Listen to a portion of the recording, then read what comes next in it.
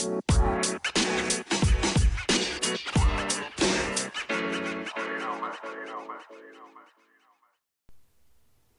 welcome back to another episode of All Over Overland, and we're going to continue our Let's Talk series on here. Well, I guess this is really the first Let's Talk series that's on the podcast. So what we do is normally they're on Facebook Live, but we actually had the guys with us in person, so we videoed it with a camera and put it on the YouTube channel. So if you want to see what everybody looks like, head over there and check it out. We've got the Express Rally team. We've got Dyer and Aaron on, and we had a fun time. So I hope you enjoy, and here it comes.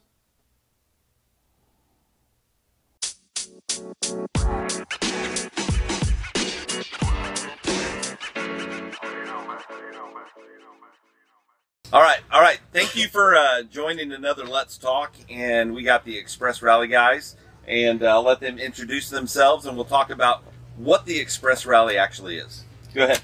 I'm Dyer Finan out of Little Rock, Arkansas. Been Express Rally staff after the first adventure series. Okay. Yeah, my name is Aaron Greenfield. I joined the inaugural adventure series route in 2018 when we released it with a stock 4Runner, and 13 months later, we are the Adventure Series route coordinators, and we're working on our builds. Very Much cool. better introduction. Very good. Yeah, that was really good. I didn't want that out. So, and your rig's awesome. I mean, it's taken how long did you say that you've been with the Express Rally? So my wife and I have been part of the Express Rally family since the inaugural event in August of 2018. Okay. After 4 or 5 months of kind of deciding where we wanted to start, we started in January of 2019 with the build. Did a full Icon Stage 3 suspension system. Awesome. And Icon alloys, BF Goodrich KM3s, and then just continue the build with minor mods like onboard air system that's filtered out to all four tires, so I can air them up at the same time. And so really since January it's become what it is. Gotcha.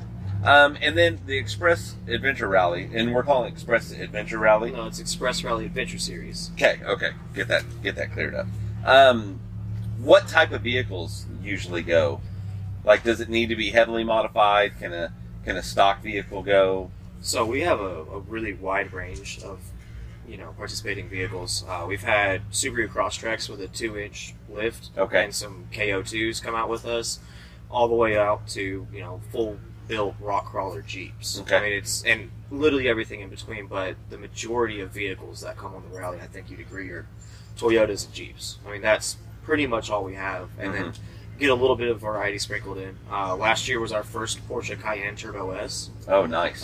That was pretty amazing to watch. Wheel triple lock from the factory, ride height adjustments, more clearance than I think my GX had, and it was just incredible to watch that work.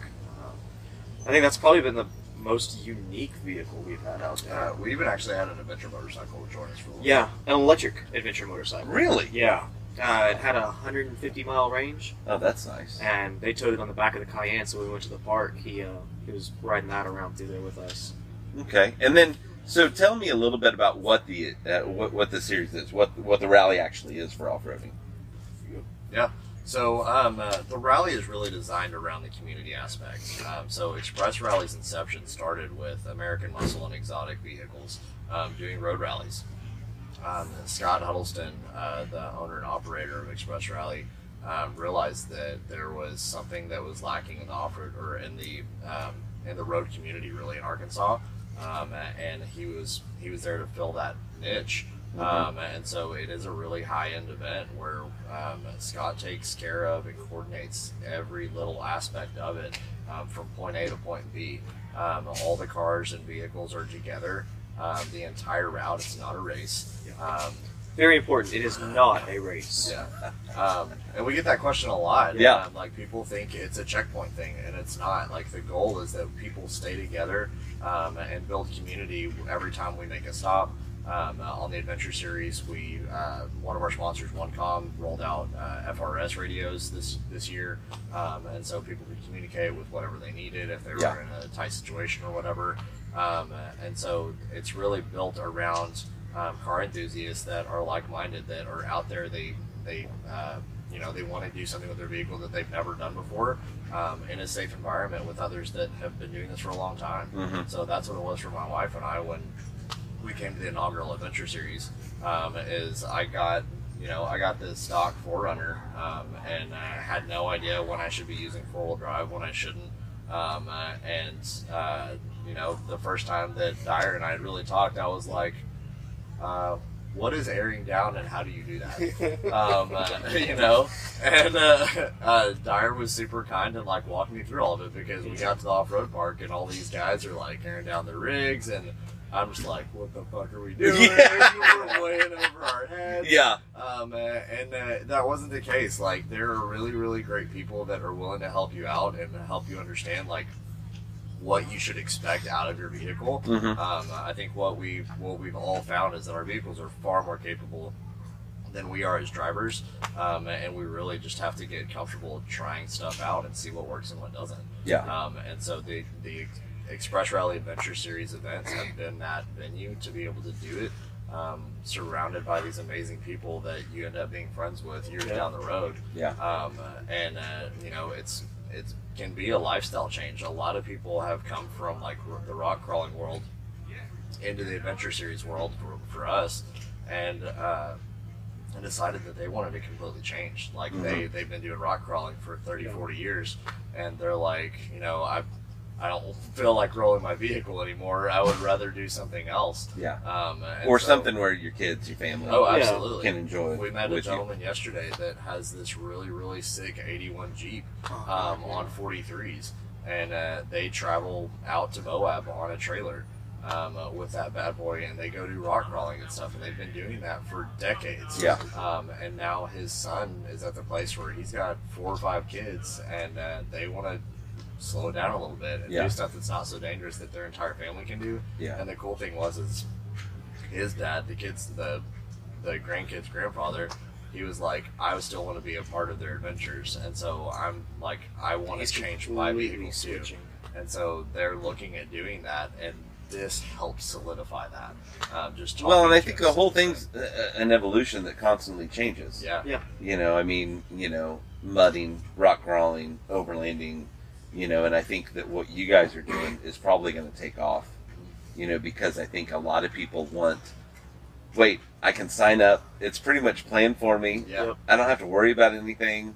I show up, we go, I meet a bunch of cool people, and we spend, 3 days together, doing this stuff. I think that's what really makes it attractive for a lot of people, especially people who are kind of new to the scene, is that it's a safe, controlled, semi-controlled environment where you got people like Aaron who are ready to just do the most technical thing they think they can pass, and if they can't pass it, they're just going to turn around. Mm-hmm. But you have groups of people that come with you, and you're like, hey, dude, this is the line you should take. This is how you should maneuver through here. And I think what's nice is that we combine that sense of overlanding, of traveling to a new destination. Yeah. But we also get that rock crawling, a little bit, so that people can kind of really test out their vehicles, see what they need to do, see where they want to go with it. Because you guys have thrown in going to off-road parks along the way and stuff like that, which and most off-road parks have mild to wild. Yeah. So your normal built, and whenever I say normal, I mean modestly built vehicle can handle it, but then your rock crawler guys are happy because they get to go. And I mean, even you, I've watched you go out there and just absolutely flex the mess out of this thing on stuff that I'm looking at and I'm going, that shouldn't have been able to go there. But that's what I think it makes it enjoyable for people, is that they can come out with us, they can have a great time, everything's already planned for you. All you got to do is show up with your rig and show up with a smile. Yeah. And then just have fun.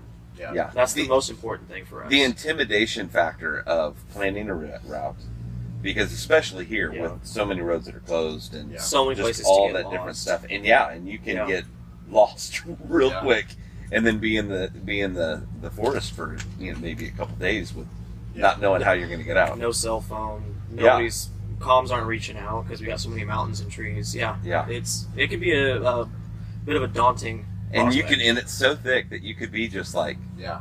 it could be right, the main road could be right there. And Yep. you're never going to know. Yeah. That's one of the things I like coming out here, because I always feel, for one, you are out away Yeah. from everything, but then even if it's like close, you know, you can't see Yeah. it, you can't Yeah. hear it, and all that kind of stuff. Yeah.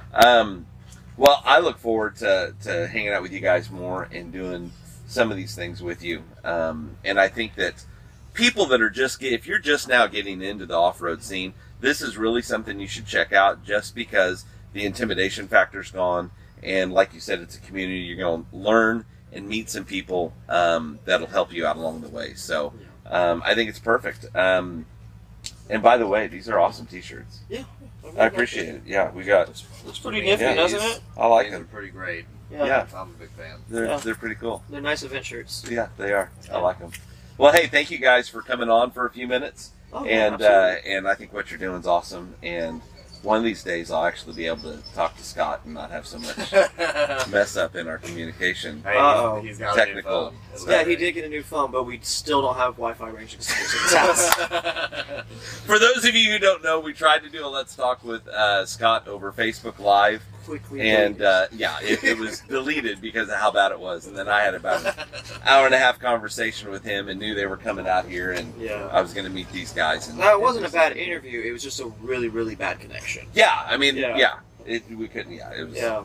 Yeah, It was a that's- Verizon commercial from the early 2000s. Yeah, Can you hear me now? very good, very good. Well, hey, thanks, guys, Thank you. and look forward to seeing you guys again. Absolutely. Okay, thanks.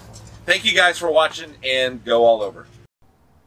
Hey, everyone, again, just thanks for listening to the podcast. And again, you know, I said, you know, thanks for watching at the end of the actual interview. And again, you can do that on the YouTube channel, which is All Over Overland. And really would appreciate it if you guys would give some feedback, you know, whatever platform that you're listening to this on, if you would subscribe, like, do whatever that platform allows you to do, and we'll have some more of these coming out, and I really enjoy it, so I hope you guys do too, and we'll bring more of this stuff to you. And again, for the second time, go all over. Bye, guys. Thanks.